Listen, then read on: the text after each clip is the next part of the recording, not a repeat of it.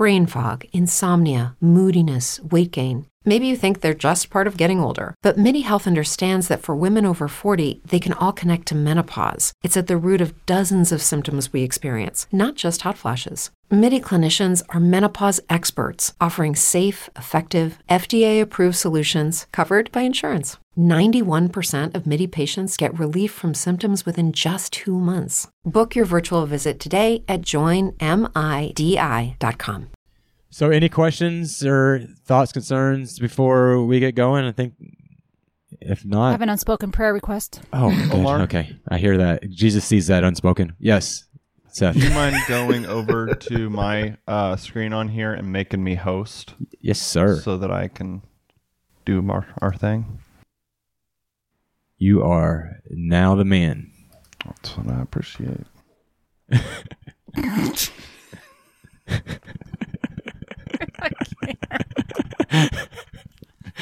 I think instead we're gonna have of raising money for Elizabeth's computer, let's raise money for a tapestry to go in the background. For real. However, I will just note, Elizabeth, since that is all one color, you could probably totally use a green screen background. Green screen. A green screen background. I don't know if I can do that for my tablet. A poor Seth picture back there. Okay. Are we ready? Yes, Chris? Sir. I'm ready. You got your sound prepared? It's pulled up and ready to go. Okay. Are you I ready? can't wait. Are you ready? I'm Are you just, ready? I want to make sure we're... Are you ready? Are you ready? Go! Okay. 3, 2, 1. He spelled bias wrong.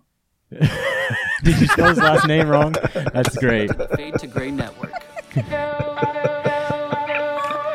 We invite people Of all backgrounds. to share their stories. Through nuanced conversations, And forward thinking. And not taking ourselves too seriously. Everyone's story matters.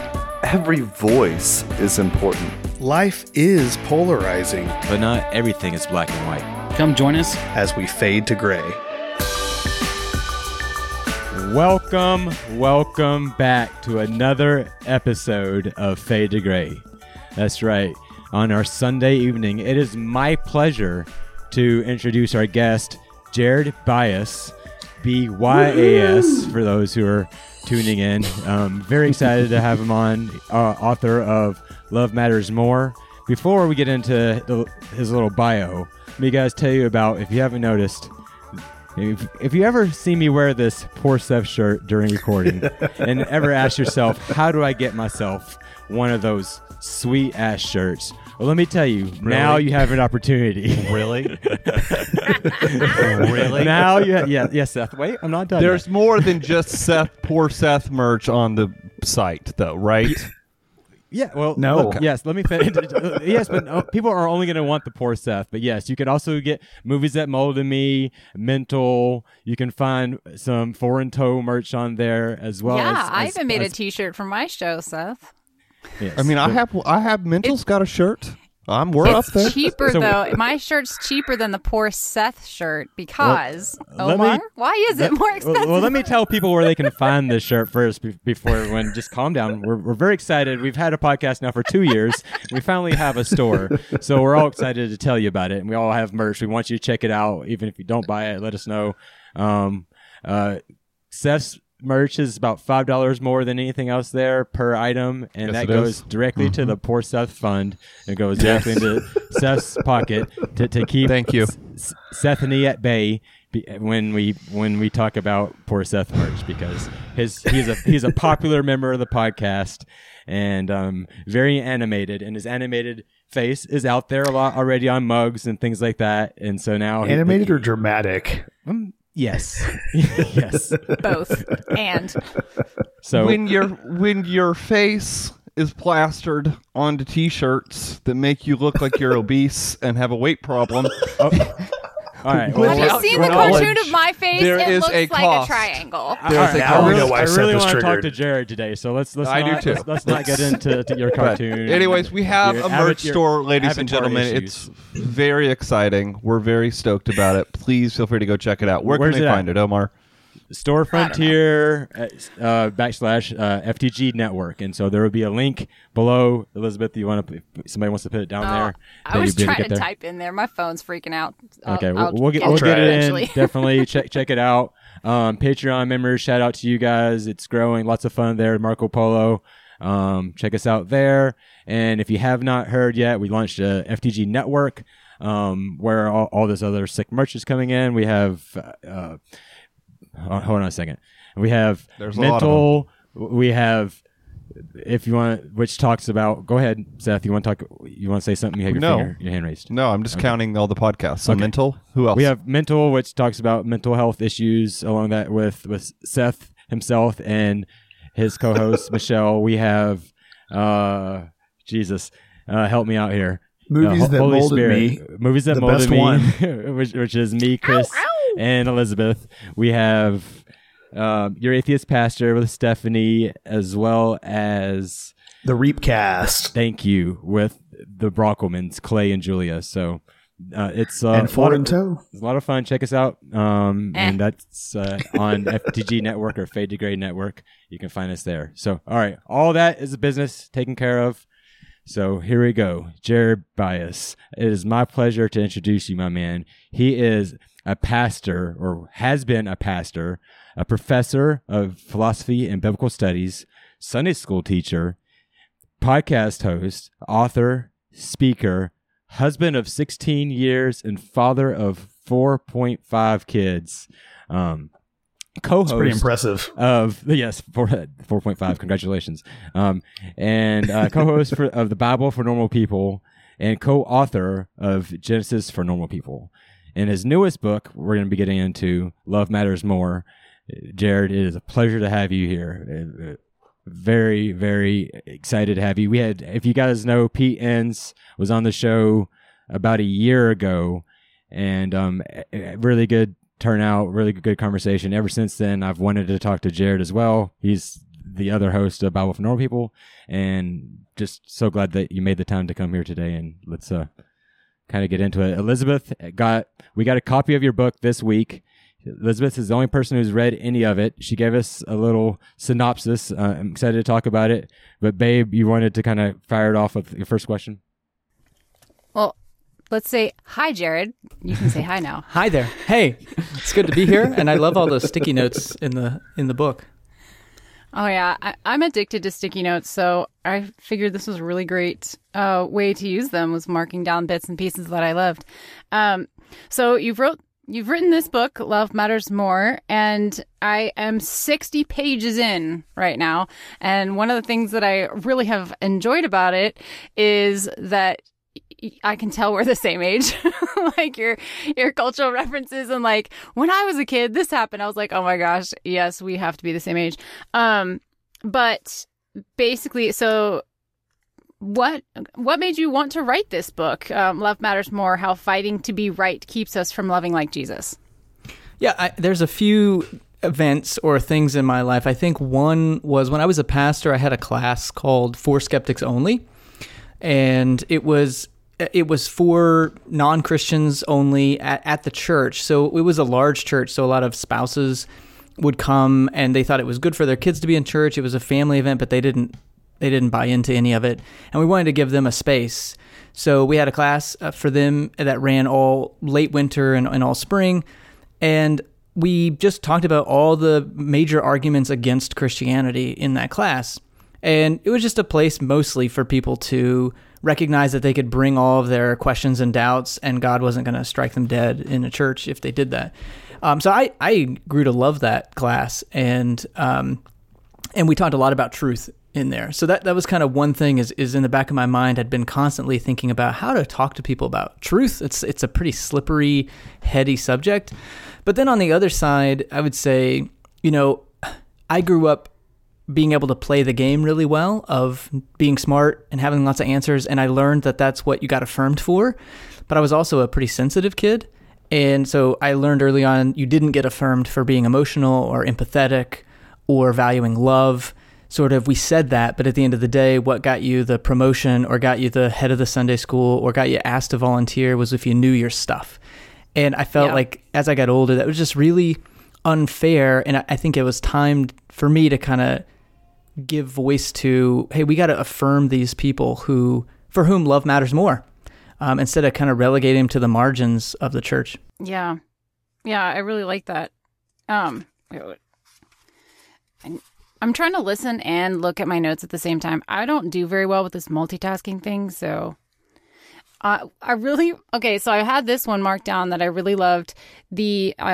On page 29, you were talking about how you were realizing that certainty is a feeling, and that feelings are just on a spectrum. And the quote that I had, one thing that helped me in this journey was to recognize that certainty is a feeling. We are often on a spectrum of feelings, from feeling absolutely certain to feeling absolutely uncertain. That really was good for me to hear, because along the same lines as you, like I had that church background. I had that same idea of we had to do the right things. You had to believe the right things. And I have very vivid memories of having discussions with some of my high school friends as we got to college age, and we were going to different going to different places in our theology at that point. So we had grown up with one theology. Now we're in college and we're getting all these other ideas. And my one friend, Rich, he was like, you have to know what you believe. You have to know. And I'm like, why do you have to be certain? And it never made sense to me. And he was like dogmatic about it. But how did you get to that point, realizing that certainty is a feeling? Yeah, it's interesting. I think I don't know if you've gotten there in the book, but we actually had a symposium once in seminary on this idea. And it turned into, there was like half the room that was like, no, you can be certain, and certain is like a cognitive function. And the other half kind of came to the conclusion of like, no, I think it's actually a feeling, and it really doesn't have anything to do with objectivity or being objectively like knowledgeable. And we sort of like, through that, I just started thinking through it more and started thinking about how we use it. And we often say, I feel certain. And not only that, but if you just think in your own life how many times you felt certain and then you were wrong, it's pretty easy to refute and pretty easy to affirm that it's a feeling. So, we just don't like to think of that because we like it to be the sure thing that we can stand on, that sure footing or grounding. And then that kind of throws it back on us when we realize that's a feeling as well. Yeah. Yeah, you had mentioned, and I did get to that part. It was the certainty and the confidence. How would you say confidence is different than certainty? Well, there's a few ways you probably could think of it. One way I think of it is confidence is usually an internal place. So whenever we're confident, it's something that comes from inside out. Certainty is often sort of an objectivity, meaning it comes from the outside in. I feel certain that these sets of things, these circumstances, these states of affairs in my life are certain, but confidence can be had regardless of those states of affairs. And so I tend to think of it more inward to outward versus outward to inward. And confidence also allows for that space of not knowing. So I can be confident of something and I can be uncertain of it at the same time, because there's that space between confidence and certainty for I don't know, I could be wrong, which I think is an incredibly important way to think about how we hold our faith. Is at any point we have to be able to say, I don't know, or I could be wrong. Yeah. Yeah. That's a really interesting way to put it. I mean, how old are you, Jared? That's a secret. Okay. Well, I mean, you definitely... I'm 36. I'm 36. Okay. Well, so you're younger than both me and Elizabeth. And Chris. So that's interesting. And listening to you on your podcast, the Bible for Normal People, and even right now listening to you speak, I mean, you definitely know your shit. You definitely know your stuff.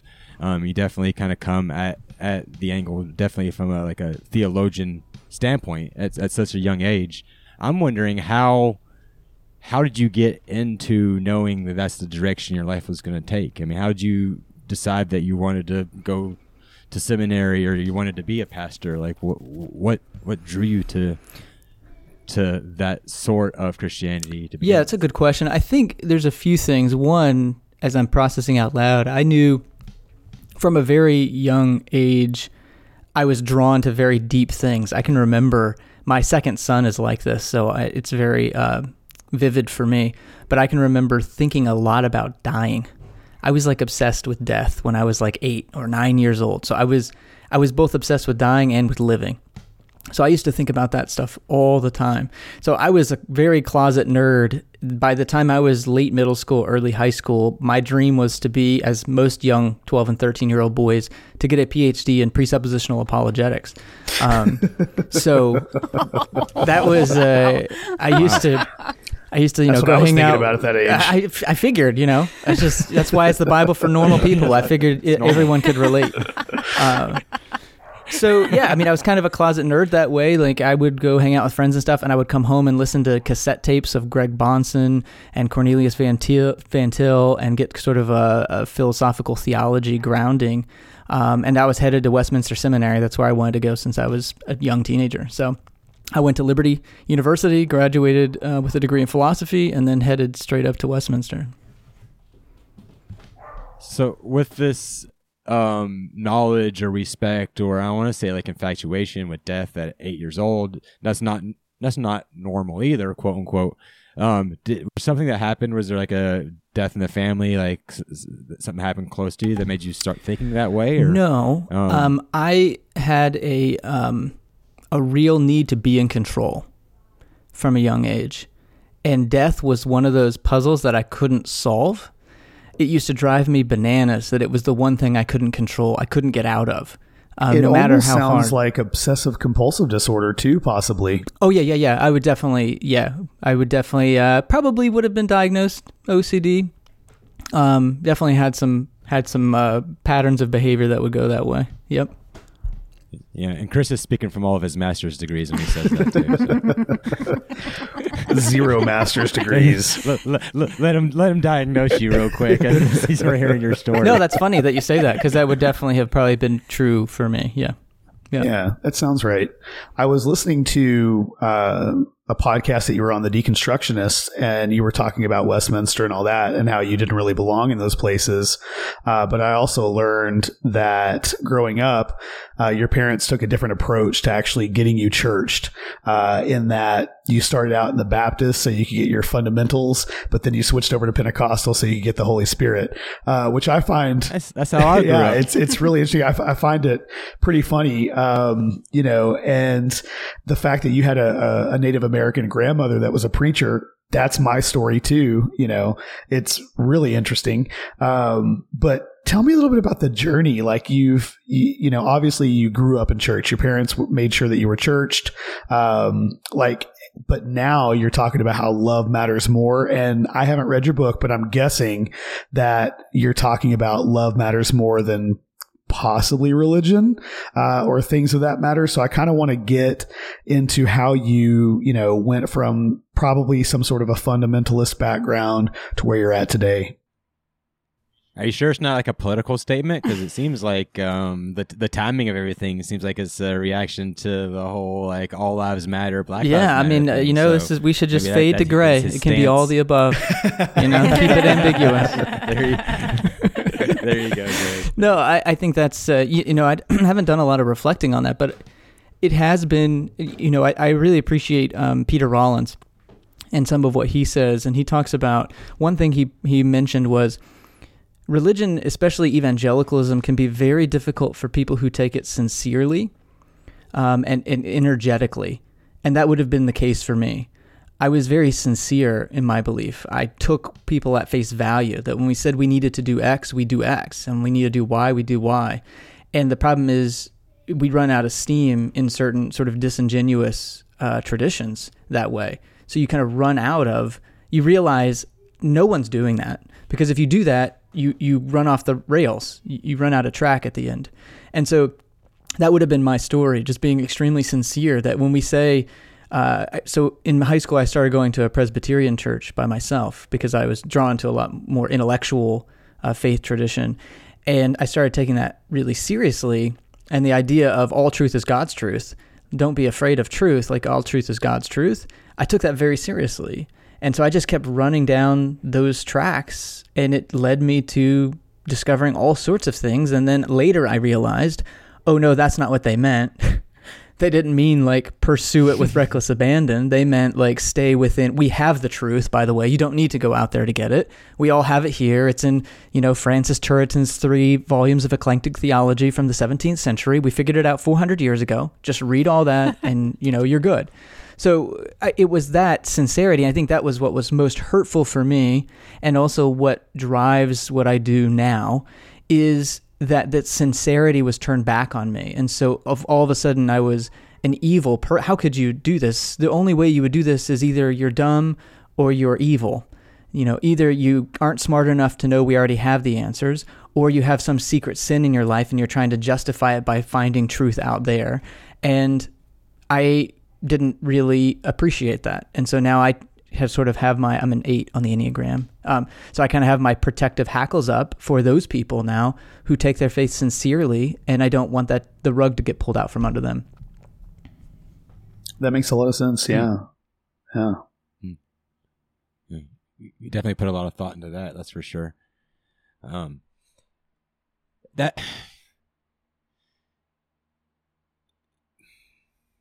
anybody else have anything? Because if not, I'm going to keep going. So Jared, sticking with the whole sincerity thought and that's what brought you to where you're at now. I always find it very interesting to me, someone who is an intellectual like yourself, who is not afraid to ask questions, not afraid to quote unquote deconstruct, but still finds a home like in the Christian faith, like pretty fairly like kind of like entrenchedly. And so how do you, is there a point in your deconstruction where you say, okay, I'm not going any further? Or do you feel like that like there's been enough evidence in your faith that wants to keep you there? I'm asking the question, well, maybe somebody else can rephrase it, but basically, why are you still a Christian? Like how can you be so smart and ask these questions and still like stay confidently in the faith? Yeah, well, you're making a presumption with the word confidently in the faith, but no, I mean, I don't know how nerdy we want to get. Super nerdy. Let's do it. Yeah, I mean, I think there's two angles for there.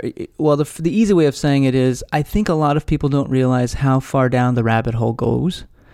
And so I'll kind of say it in a Kierkegaardian way, and he talks about stages on life's way, and I'm going to take him totally out of context because that's what I do with everyone. I just make them mean whatever I want them to mean. So don't go read Stages on Life's Way or any Kierkegaard scholars on this. This is my interpretation, but it's been really meaningful as a construct. And he talks about these 3 stages: the aesthetic, the ethical, and the religious. And the aesthetic is sort of taking things at face value. It's more about pleasure, sort of adolescence in a lot of ways. And then there's the ethical, which is when you start taking things very seriously and things get black and white and there's laws and there's rules and there's ways of doing this, and that's the ethical life. And that's where I would say evangelical is in the ethical life. And then there's this stage in between for when things start to break down, and he calls that, in Fear and Trembling, I would say he calls that the night of infinite resignation. When you're infinitely resigned that all of this structure actually doesn't make any sense at all, and you start tumbling down the rabbit hole. And then at some point you go down far enough, and hopefully, he says it's very difficult to do this. His pseudonym would say, even I haven't done this, but at some point you might become the knight of faith. And that's where you come around the other end through objectivity and into subjectivity, and you make choices for yourself on your own unconditional commitments. And that's where faith comes from. And so for me, why am I a Christian? It's because I want to be. Okay. But isn't that like going against your logic, though? Because once you go down that rabbit hole and you are enlightened, let's just say, to things that, once made sense to you, now don't, how do you rebuild that? Yeah, you reframe it. Right, we imbibe old words with new meaning. And where do you get the meaning from? We create it in community. So it's something that is not derived from any book, the Bible per se. It's something that you just feel intrinsically within yourself or within your community? Yeah, I mean, Richard Rohr talks about, right, the tricycle of faith. He talks about experience is actually the thing that guides us. Experience is the front wheel of our faith. And then tradition and the Bible are the back wheels. I would add community. I like to talk about, the quad of faith, not to one-up Richard Rohr or anything, but I think community is important enough to me that it deserves its own wheel. But there's something very true for me that experience guides us. And I think growing up in my tradition, that would have been heresy. That would have been, you can't trust your feelings. You can't trust your own experiences. You just trust what the Bible says, which is really the experiences of the old white guy up in front of everyone. But so, we just have to come to terms with, and I think Rohr does this well, the facts. And the facts are experiences are what we interpret. That's the lens through which we interpret facts and information. And then we are guided by these other things that keep us from, if we just had experiences, we'd be the unicycle, which is a pretty unstable way of going about life. But if we have only the Bible, that's also a unicycle. It's a pretty unstable way of going about life. And so when we have multiple wheels, we can diversify, get more stable in what I would call is wisdom. Whenever we can diversify and look at it from all these perspectives and put all those in our own grab bags for how we make decisions in our everyday life and take those necessary steps to be good neighbors and love God, love others, that's wisdom. Is there any time you lean on one of those wheels and not listen to one of the other wheels? Like where you take, hey, you know what, on this issue, I know the Bible says this, but I'm gonna lean towards my experience on this. Like, oh yeah, for sure. I would say, 10. I think it's been 10 or 11 years now. I used to have a blog, and I kind of came out in favor of gay marriage, and that's part of what ended up me not being a pastor anymore. And that was one of those things where, like, yeah, I know what the Bible says, but surely we're going to create a new interpretation at some point that's going to get us around this thing. And until that happens, I'm just going to go out on a limb and say, hey, this is what I feel. But what happens when the wheels of this quad or tricycle or whatever you want to call it, they're different sizes and they don't really allow you to go forward because one of them is faulty or one of them doesn't align? Like, do you replace the wheel? Yeah, that's your work, right? I feel like that's our internal work. And not to make this all about Kierkegaard, but he has this phrase, he says, purity of heart is to will one thing. And I would say the different size of wheels I would interpret as a dividedness within ourselves. Things are out of whack. They're not in alignment. And it's our work as individuals to get those things in alignment. So maybe we need to go deflate one of those tires a little bit so that it feels a little bit more steady. What if you just want to rip one of the wheels off? Go for it. Go for it. That's it. It's so it's so funny. Like, of course, would that be the one you're whipping off? When I first started kind of going through this deconstructive phase, and I've always been hesitant to say that you do deconstruct. Caputo and Derrida, these forerunners of that phrase, they would say you don't do deconstruction. Deconstruction happens to you. It is already and it is always and already within ourselves and within the text that we read. But anyway, so for me, when I like this paradigm shift, right? So that's how we think about it. Thomas Kuhn in The Nature of Scientific Revolutions talks about you have these data sets and more evidence comes in and you can handle the cognitive dissonance for a while. And at some point, something just shifts and now my default becomes something else. And that would have been me 10 years ago. At some point as a pastor, my default just switched. There was still evidence one way or the other, whatever, but my default switched. And at that point, I couldn't read the Bible anymore. I just couldn't do it because every time I picked it up, I knew what I didn't want to do, but I had no frame of reference for doing anything other than what I had been taught to do. And so every time I picked it up, I was so frustrated. I didn't know. And so this was tricky business because I was a pastor at the time, preaching, sometimes 4 or 5 times a weekend. And I just put it away. I didn't read it for like a year and a half, 2 years. I just couldn't. And in that time, I had to go find other lenses. So I read a lot on people who were writing about the Bible, but I didn't read the Bible so that I could learn how other people interpreted it in more life-giving ways. And it's through that, mimicking them and having them be a mirror for me, that I learned how to pick it up again. I feel like I'm in That's that. very articulate. Oh, go ahead, babe. Oh, I was just going to say, I feel like I've been doing that myself too, because I know like Omar is my husband, and we were missionaries up in Alaska for however many years, and I did the missionary thing before we were married too, and so reading the Bible was like part of your job description or something. And so like when we stopped doing that, and when I quit the whole worship pastor thing, like, yeah, I get it. Like, I didn't want to hear my interpretation of what I was reading. So that makes a lot of sense, that wanting to like go read other people's perspectives. I really like that. Because we are only, yeah, that's good, babe. Because we were only taught one way to read the Bible. And so, Right. and it's producing the same fruit. And it's like, we're tired of getting those same results. And so we think all there is to do is to throw it away. And maybe that is true for a time. But that's why I like what Jared's doing. And the reason I asked your question, and it was loaded, and it did kind of trigger Chris to ask, some more questions on top of it, because your stance, although more articulate than my stance would have been, we had this conversation this week in our Marco Polo Patreon group, to where like I said, like someone asked me, okay, well, what do you believe? And I kind of like summed it up the same way, saying I just choose to believe, to be a Christian. Like, it's a choice at this point. It's like I could deconstruct further if I really wanted to, but it's like, this is where I want to believe in Jesus. Mm-hmm. That's just the bottom line. I want to, whether this has nothing to do with like trying to prove it or having to be right or anything like that. It's just everything to do with the way you grew up and your reality of what, like when shit hits the fan, who you're praying to, sort of thing. So, well, the only thing I would say is,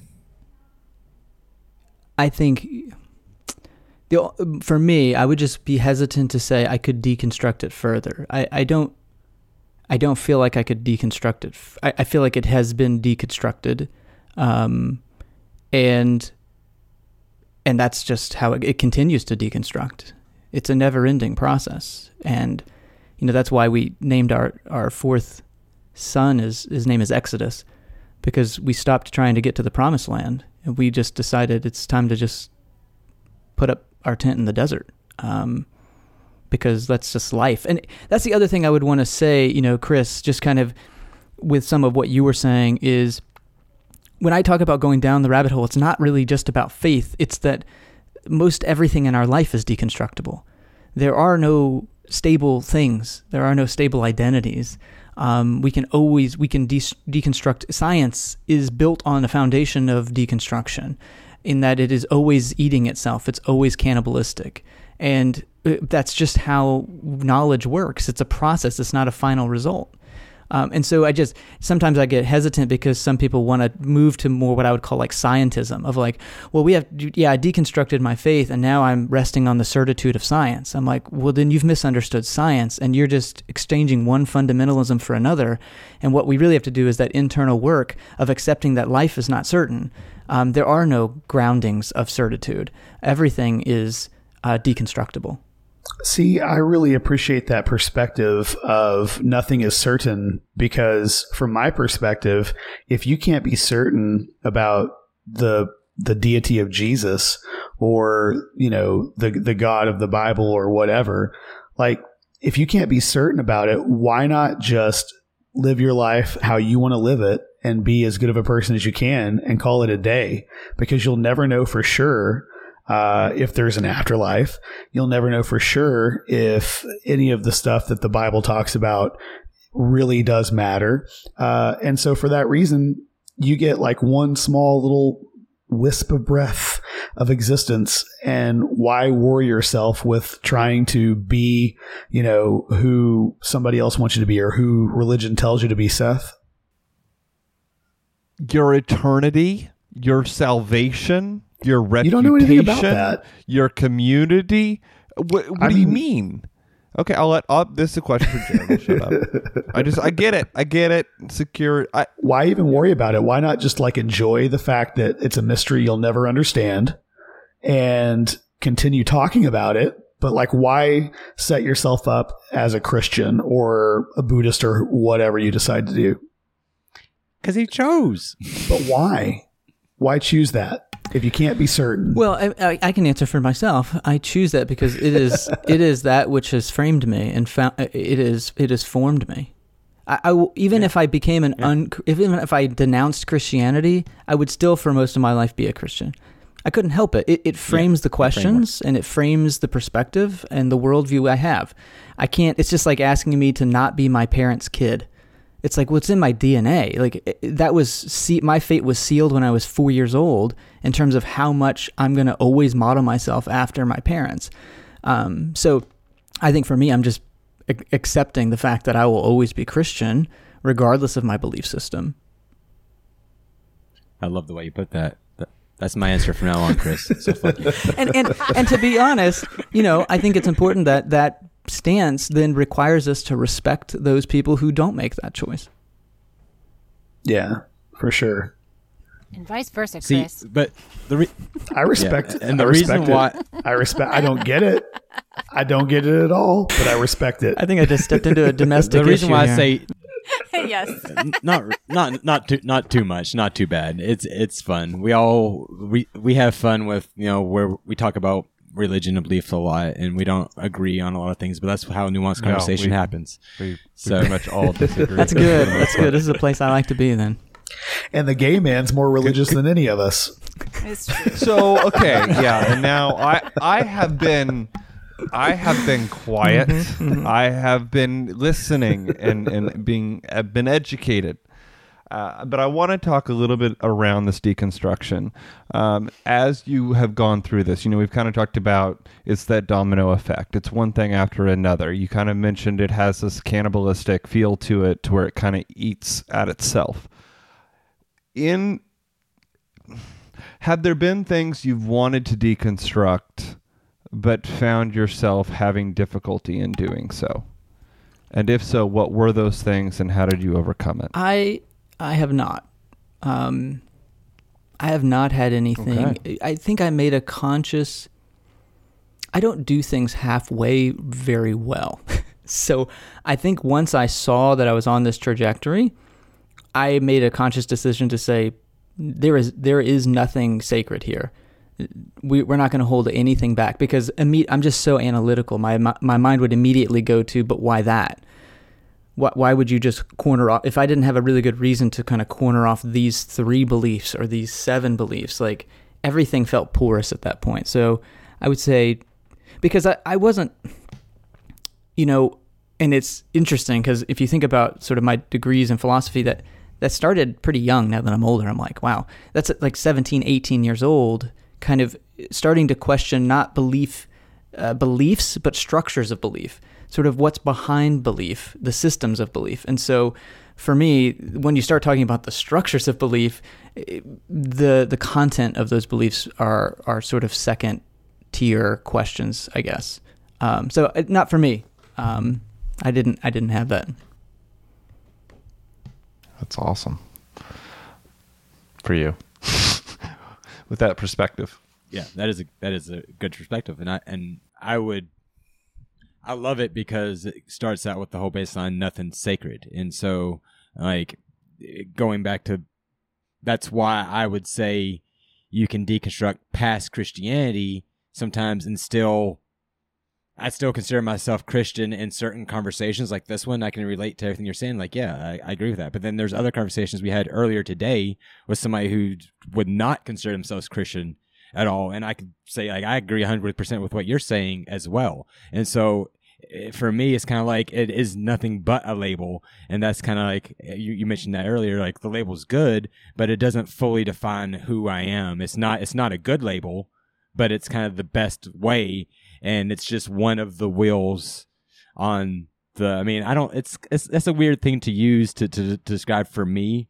Because I see like Chris said, like I don't know how important the Bible is on that wheel, other than it is part of a foundation of who I am. I can't deny that, but I don't rely on that at all. It's kind of like a spare tire in the back at this point. You know, it's like it's there if I need it. If one of the other things falls off, like I'll lose my community or lose something else, then maybe I'll pick that back up and it might get me where I need to get. Probably not, but it's there. So Yeah, for me, it's just it's a vocabulary. Oh, you're muted, or something's going on with your mic. Oh, that was weird. Okay. Yeah, for me, it's a vocabulary. And I think but I take that seriously. You know, some might say it's just a vocabulary, but I'm always interested in those kind of words like only or just, because that kind of gives us the posture with which we're saying something. I think it's important that it's a vocabulary. And again, yeah, sort of our language creates our world. And so I think it's important language that I grew up with. It's again, that language is how I help make sense of the world. And my job has been to take those meanings down off the shelf and then imbibe them with something new. But I would still use the same language. And then I would be okay if someone else uses that language, but they mean something different by it. And that's okay.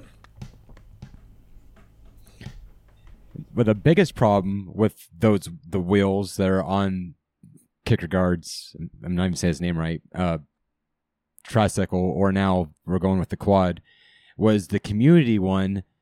When I know what you meant, but I wrote this down. You were talking about the different phases of like understanding or something like that, and you said that the evangelical church is at the ethical one, and I was like, whoa, okay, like which evangelical church are you watching? Because I think that they threw the ethics out the window a long time ago, and they're relying on something else because it doesn't seem like the things that should be ethical are not. And so, like, I think just to clarify, now we're not talking about the content of belief, but the structure of it. So ethics, in that sense, only means that we think things are black and white, and that there are rights and wrongs, and we know what the rights are, and we live by the right, and good things will happen to you. It's sort of a karmic. In the Bible, we might call it Deuteronomistic or, retributive. So good things will happen to you if you do good things, and bad things will happen to you if you do bad things. It's sort of a simplistic A plus B equals C way of seeing the moral life, regardless of the content of that belief. Okay. So I would say evangelicals still have that game that they play. Yeah. But isn't that what the Bible teaches, though? I mean, it's the law, and the Jews understood that to keep the law was to know God, right? And so, like, I just don't understand how you could ever divorce the two. You're talking about how things aren't so black and white, but the Bible makes it pretty clear what's black and white. Mm-hmm. Yeah, except that the Bible is diverse. So I would just ask, what parts of the Bible? Yeah, is it the Bible, or is it, a interpretation of the Bible that's making it black and white? Like, also, and the law is the law, and even Jesus quoted from the law. Mm-hmm. I mean, all I'm saying is that to me the Bible seems pretty black and white. Mm-hmm. There's not a whole lot of gray area there, I don't think. Yeah, I mean, yeah. No. Because I see a lot of gray area in the Bible personally. I think I see parts where it argues with itself. People would say that, it's almost like... Right. I mean, the classic example, right, isn't the Proverbs, which are notoriously hard to pin down. So you have, I think it's in Proverbs 26, you have contradicting Proverbs back to back. So answer a fool according to his folly, lest he be wise in his own eyes. And then the next verse is, do not answer a fool according to his folly, lest you be like him. So the question is, when do you do that? What's the rule? Well, it depends, right? It's a contradiction. The point is, you have to be wise in order to interpret that particular passage wisely. So that's the great irony of the wisdom books, is you can only make sense of them if you're already wise.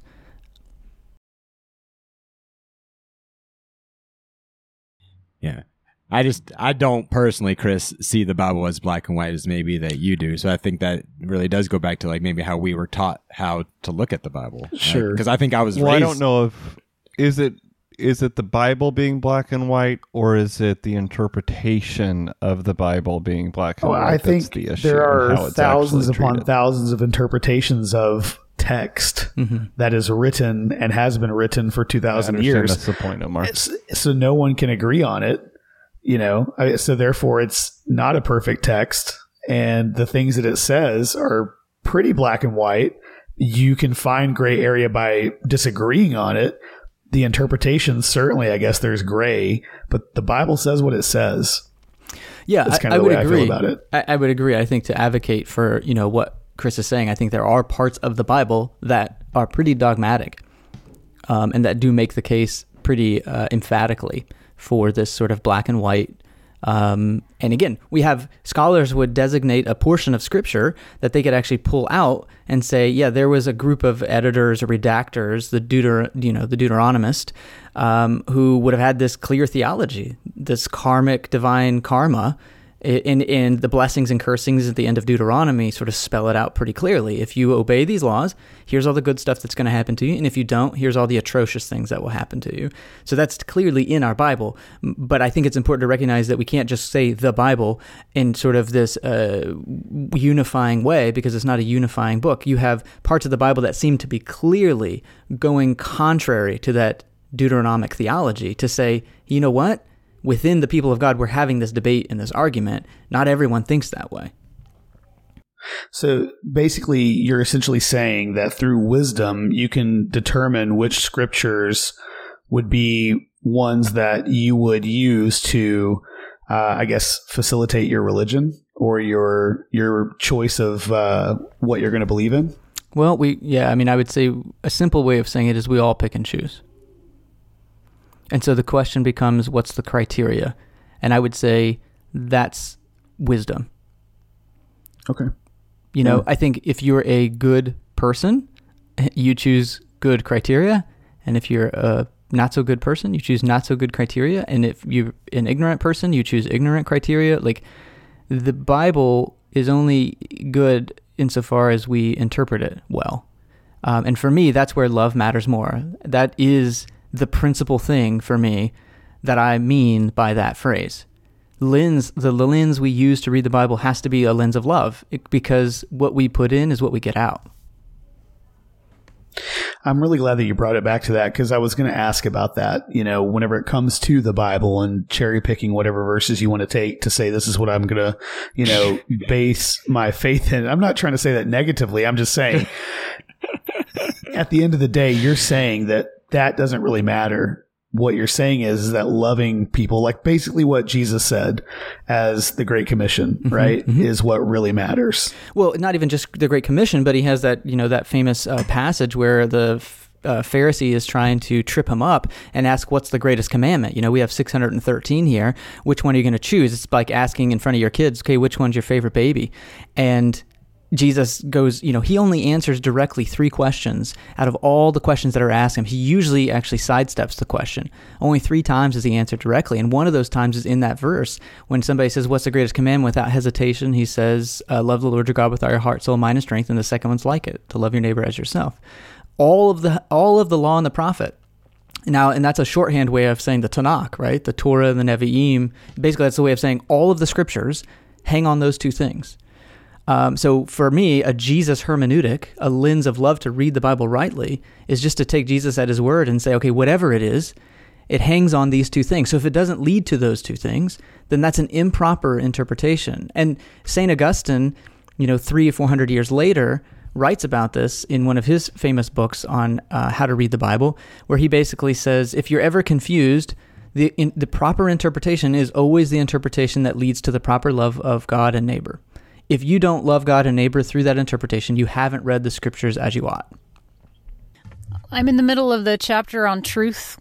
That's where I've had to leave off before we did the interview.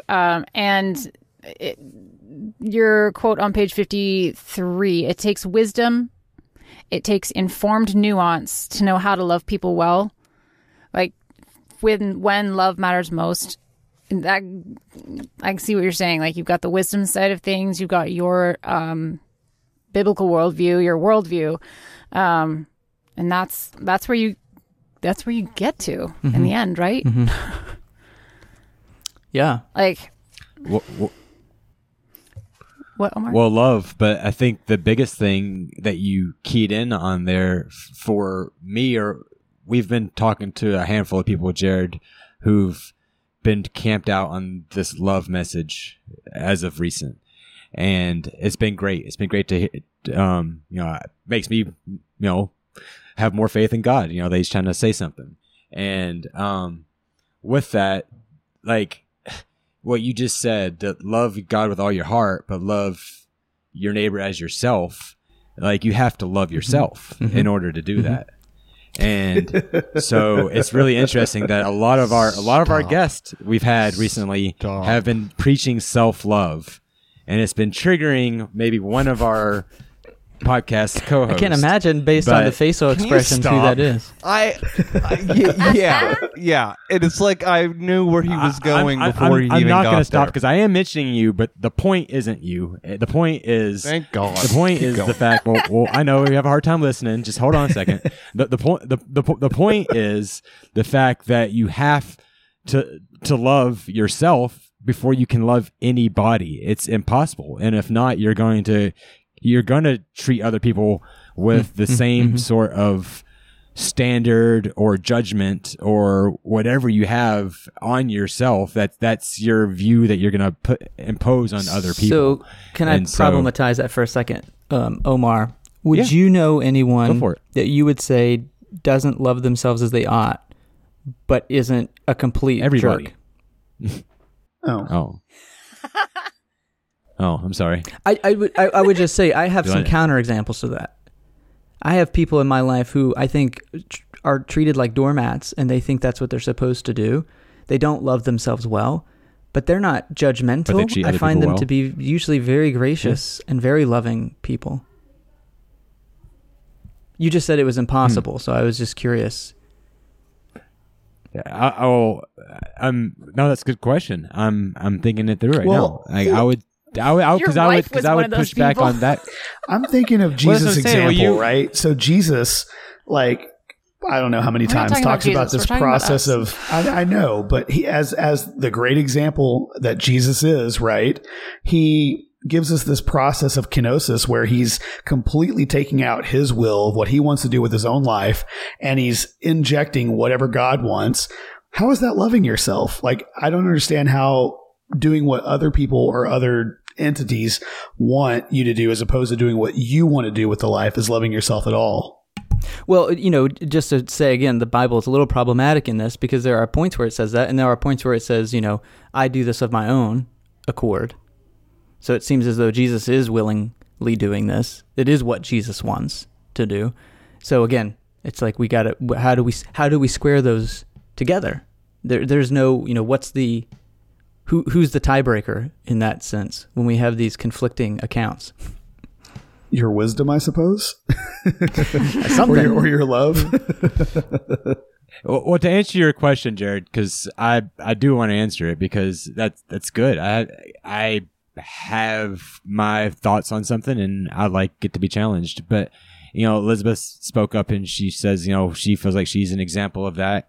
And I don't know that doing things for people or being nice to people is necessarily loving people either. But, because a lot of times it's a duty mentality thing. You end up just burning out anyway. And it's not, and a lot of times you're doing that because you want to be loved more than you actually love. So to answer your question, I think I still stand by what I said. Good. I think that you're generally correct. I would just be, for me personally, I would be aware of saying it's impossible. I think it's important. I think it's really valuable that we love ourselves. But I wouldn't have to. You get triggered by certain dude words. There are no absolutes, right? Yeah.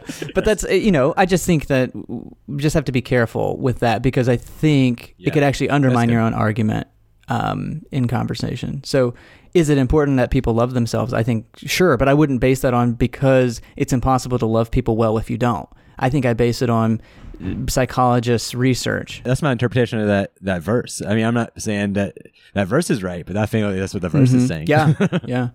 That's true. it's still blowing my mind that without any absolutes or certainties, you even claim a religion. I mean, and not just you. I'm talking about like the everybody you know, like anyone can with that mentality. I mean, I get it. I can choose to believe in whatever I want to believe in, and that's cool. And you're talking about how it's like just ingrained within you. There are things that I grew up around that if I were to embody them or, you know, bring them into my life, I would be a really negative person, right? So I can pick and choose what I want to use for my upbringing to, I guess, like define who I am or define what I believe. I just don't know how you can do that with a Bible that you can't define, and I know that's my relationship with faith, because I was Baptist whenever I was a Christian, and that Bible was the fourth member of the Trinity. You know what I'm talking about? So like for me, it's hard to even think about anything God related without thinking about that Bible.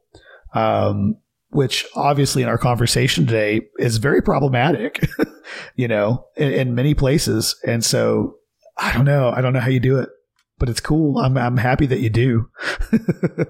Yeah. It's interesting. I've been on this journey, you know, two words that have been really helpful for me. And I steal some of this from Richard Rorty, who's a pragmatic philosopher. But this idea of the contingent conviction is really critical for me. So how do we have conviction for something we know is contingent? That doesn't work within the modernist framework, whether that's Christian or not Christian. Christianity has bought into a modernist framework by kind of adopting some of these things. So that's been my journey. It's been the challenge, and it's not been an easy one, but I like challenges. I like puzzles. So for me to solve that, how can I live a life of contingent conviction is incredibly important to me. How do I stay engaged in the conversation, but I'm not hooked in my ego to the result? Like that's a trick. But it keeps me sort of getting up in the morning. So, yeah. But all that to say is I think it's very difficult. Yeah. Well, I mean, honestly, Jared, I get dinged a lot for saying it, but that's here at Fade to Gray. That's really kind of like our heart too. Like when we come to the table and we have these type of conversations that we're able to learn, like even like I love the fact that like you challenge something that I said. I'm like that's great. Like I want to think through what I'm saying, so I'm not just spouting out. And it's really interesting how you're probably gonna get in my head now about those certain two things, because Elizabeth, she's laughing because I am that way. Especially like in arguments and in conversations, like I'm very literalist, and so if you say something, you mean that, and if you say it, then I will argue against it and think that, and so, and I am not that way. Yeah. Good. Well, I'd be interested. So we know we know who wins arguments all the time. Well, I think that's really interesting, Omar. I'd appreciate if you had a chance to flip through the book. I would appreciate some of your feedback, because I feel like that would have been. Yeah, I think that's my natural inclination is exactly what you're talking about, for sure.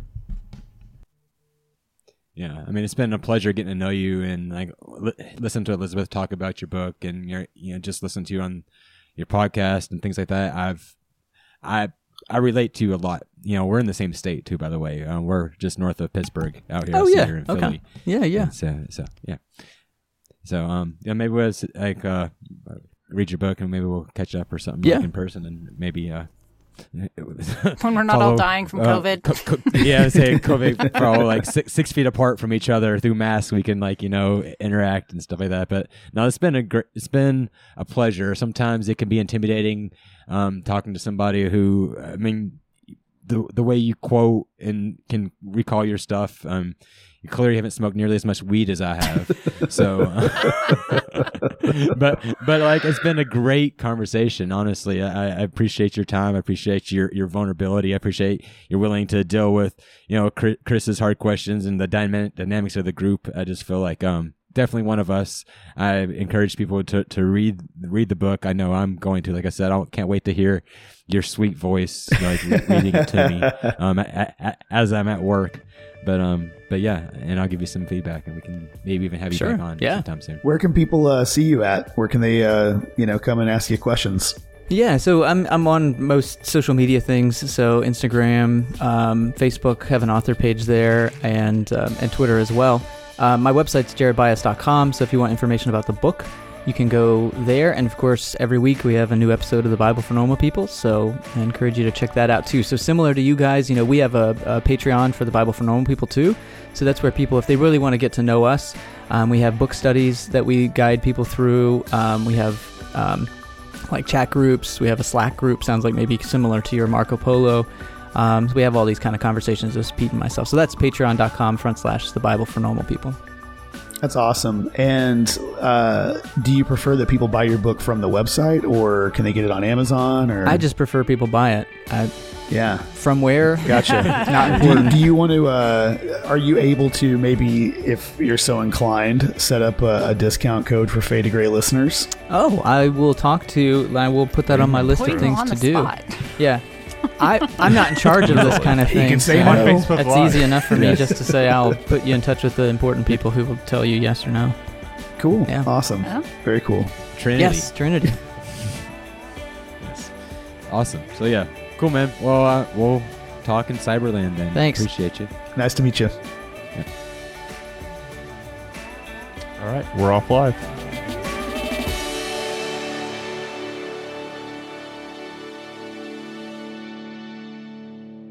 So any questions or thoughts, concerns before we get going? I think if I not... have an unspoken prayer request. Oh, good. Omar? Okay. I hear that. Jesus sees that unspoken. Yes.